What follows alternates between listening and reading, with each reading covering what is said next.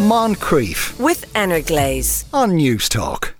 Now, because so many grown-up children haven't had the decency to move out yet, tensions can arise in the home. According to Eurostat figures, 61% of 18 to 34-year-olds in this country still live with their parents. The dating site Bumble has just carried out a survey among this age group to see how living at home affects their love life. Dr. Caroline West joins us once again. Afternoon, Caroline. Good afternoon, Sean. How are you? That 61% is astounding, isn't it? Yeah, it's slightly depressing, isn't it? Yeah, it definitely has a lot of impact on people's lives. Yeah, and it's gone up in 2014 it was 44.6%. Now it's 61.4%. You can't. Yeah, it's kind of depressing, and there's a lot of people who have moved out of home, but then have had to move back to home as well. So that's even more depressing once you get that taste of freedom, and then you have to go back to, being treated like a teenager by your parents. Yeah. Now, and now, whatever about if you're in a relationship, that might be one thing, and you have to move back in with your parents, but it really reduces the opportunity for developing a new relationship, I would have thought. Absolutely. Yeah. Some of the great parts of a flourishing new relationship is just sitting at home sometimes and just chilling. Netflix and chill has become a meme for a reason. And people have that private time to get to know each other then. And that's really difficult to do if your parents are also in the same room or you're sharing with, 8 flatmates or whatever it happens to be. So people have, it is depressing, but people have actually gotten really kind of creative, and they're a lot more open about talking to their partners and saying, look, this is my living situation. And that clear communication is so beneficial in any kind of relationship too. But it's just about, where do you go? What do you do? Is your car an option, or, is a hotel an option? And for a lot of people, that's not an option too, because it's so expensive. It's probably cheaper to take someone away for a weekend in Paris at the moment than it is to get a Dublin hotel. So you might get some brownie points if you do that with someone as well. That is true. So what are they doing, Caroline, to try and, get around these restrictions? Yeah, so Bumble has some advice for that, and it's to be open, as open as possible for relationships. So if you are living with your parents, they probably understand, your parents have had sex, I'm sorry to tell people, but they will probably understand, the situation you're in. But it's about talking to them, compromising and saying, look, I'll pay for you to go see the Barbie movie tonight if I can, have my girlfriend over.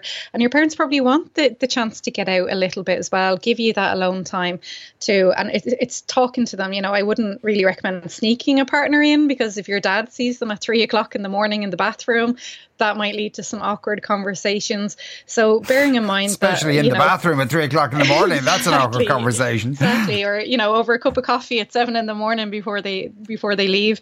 So, it's just about that being open and recognizing your parents are probably awkward too. But it's about compromise. So if you live with flatmates, for example, a whole bunch of flatmates, you can come up with compromise, say, I'll do the dishes for a week if you give me the sitting room for tonight, and, things like that. So it's just, that creativity does stand out, but it's unfortunate people have to be in that situation in the first place. Yeah, because I suppose if you're sharing a flat or a house with people, they're probably in a similar situation, so that there'd be more of an understanding of that.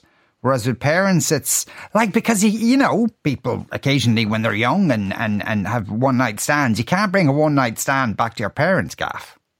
Yeah, it gets kind of awkward. The good news on that, though, is, a lot of one-night stands are a bit rubbish sometimes, so because you haven't talked to each other about what you want, or, what does sex actually look like for you? Is one person really into one thing or not another? And there might be a lot of alcohol involved. So sometimes it's not as great as, the movies or something might make it out to be. So actually waiting a little bit allows for more emotional intimacy to develop too. So, relationships aren't just about the physical side, they're about the emotional side. And, that little bit extra time to get used to someone or get to know them and then have physical intimacy, that might be beneficial for some people. But obviously if you're in the stage of life where, you'd ideally like a hookup every night of the week, and that's great for, people that want that, that might be difficult. So it's about, what works for you, what can you actually afford, can you go to their house, do you have a really sympathetic friend that will let you use their sitting room in their house? There are ways and solutions around it, but it just takes that extra work that people have to do.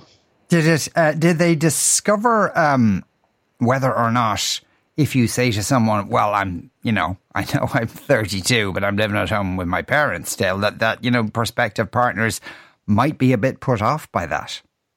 Yeah, and actually this is higher with men, actually. So, if you want to go and date on a man and you say as a woman, I'm living at home with their parents, they actually find that a turn off. So 44% of men found that a turn off, according to Bumble.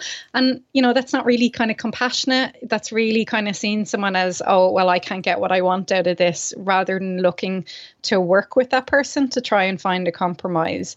So I think, it's natural to feel frustrated, but there's lots of people who have compassion, go, yeah, look, I get it. This is my living situation. Or, and that compassion and empathy is such a wonderful thing to have in relationships too. So maybe that, if someone reacts negatively, you can tell them maybe to read a newspaper once in a while, but just to kind of put themselves in other people's shoes a little bit more. Colin in Dublin says, surely these results are skewed, given it's a survey on a dating site with participants likely to be at home still. Well, they did the survey among people exclusively who were living at home still.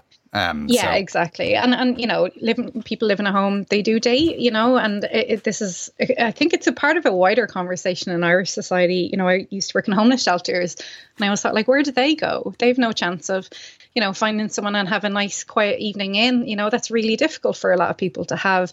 And, the ability to have a healthy relationship on your terms, it is part of our human rights, and it is part of our emotional well-being too. So, I think it is an important conversation. And when daters, specifically those that Bumble worked with here, they're young, they're 24 to 35.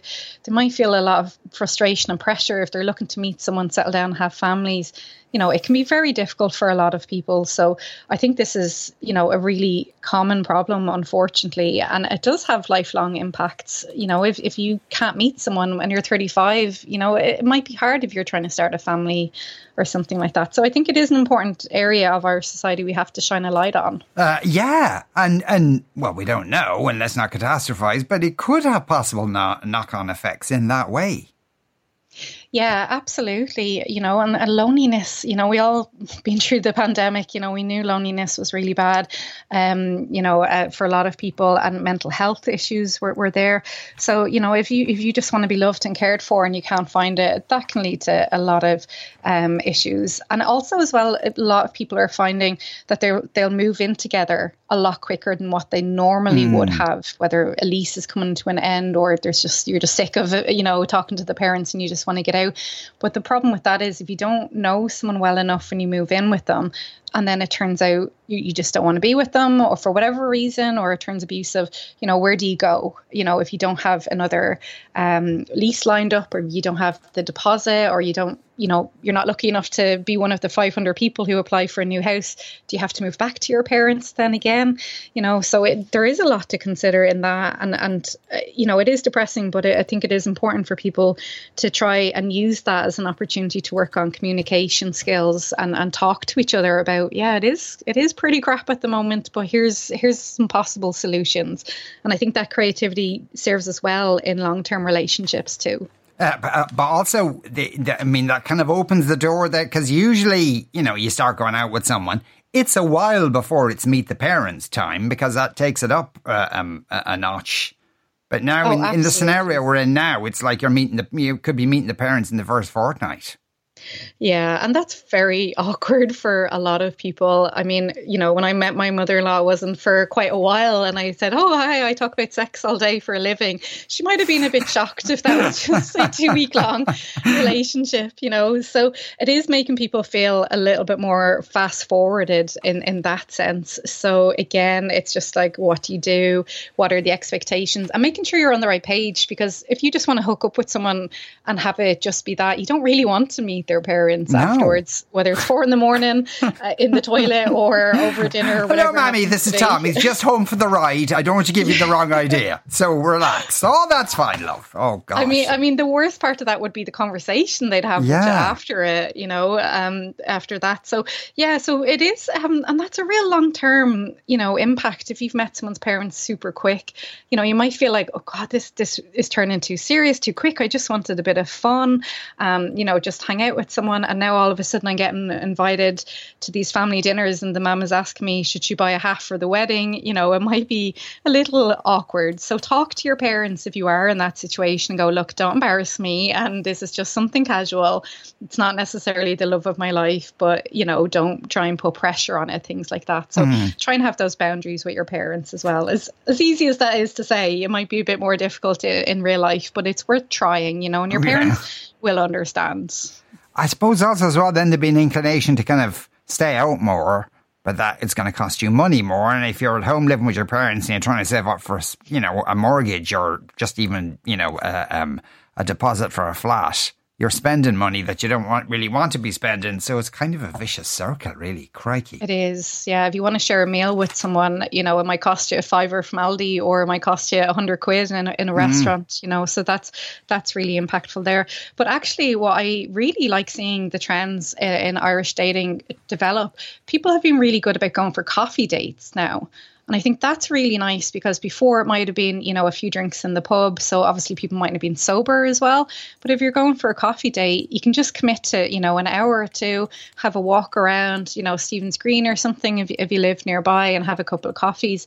And that allows you to get to know someone in a completely different way than when you're off your face at 2 a.m. in a nightclub when we probably don't look our best or talk our best as well. So there are some benefits to, you know, again, being creative around that and removing alcohol from the situation. But I think being open about finances is really important. And what I really love about seeing the younger generation is they're really open about finances. And within a few first dates, they'll talk to each other about, well, look, I can't do that.